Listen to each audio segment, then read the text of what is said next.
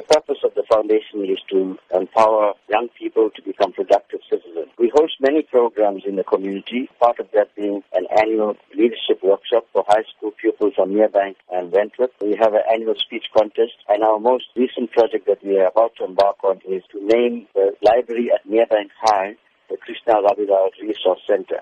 We also have a full-time staff member and an office. So in order to sustain our programs and the office, we're having this fundraising dinner and dance this Friday at the Enchanted Gardens at 6:30 p.m. What can be expected at the event? We're very excited about this fundraising project because the guest speaker that we have is Deputy Finance Minister, Nkabisi Jonas. He is a man of integrity. He has shown that he is not corrupt. He's shown that he cannot be bought.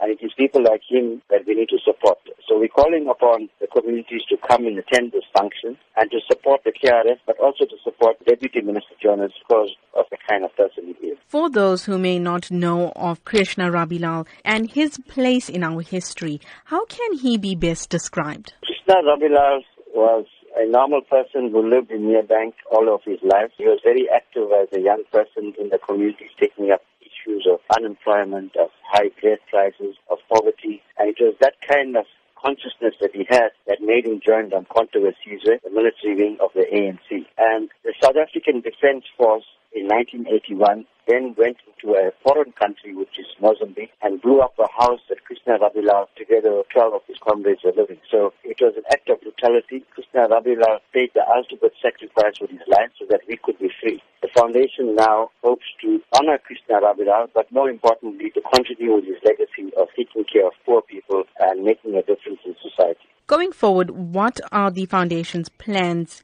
We want to have regular monthly meetings with young people from the community of South Durban. We want to start off sports and cultural activities for them so that they become active and join an organization like the KRF. Krishna Rabilal, he attended Merebank High School. He was an excellent pupil. He had an A for maths, a higher grade. But because he failed Afrikaans, he couldn't get entrance into university. So we want to, through this library and the resource center, pass on the legacy of Krishna Rabilal. Future generations of young people must know who he was.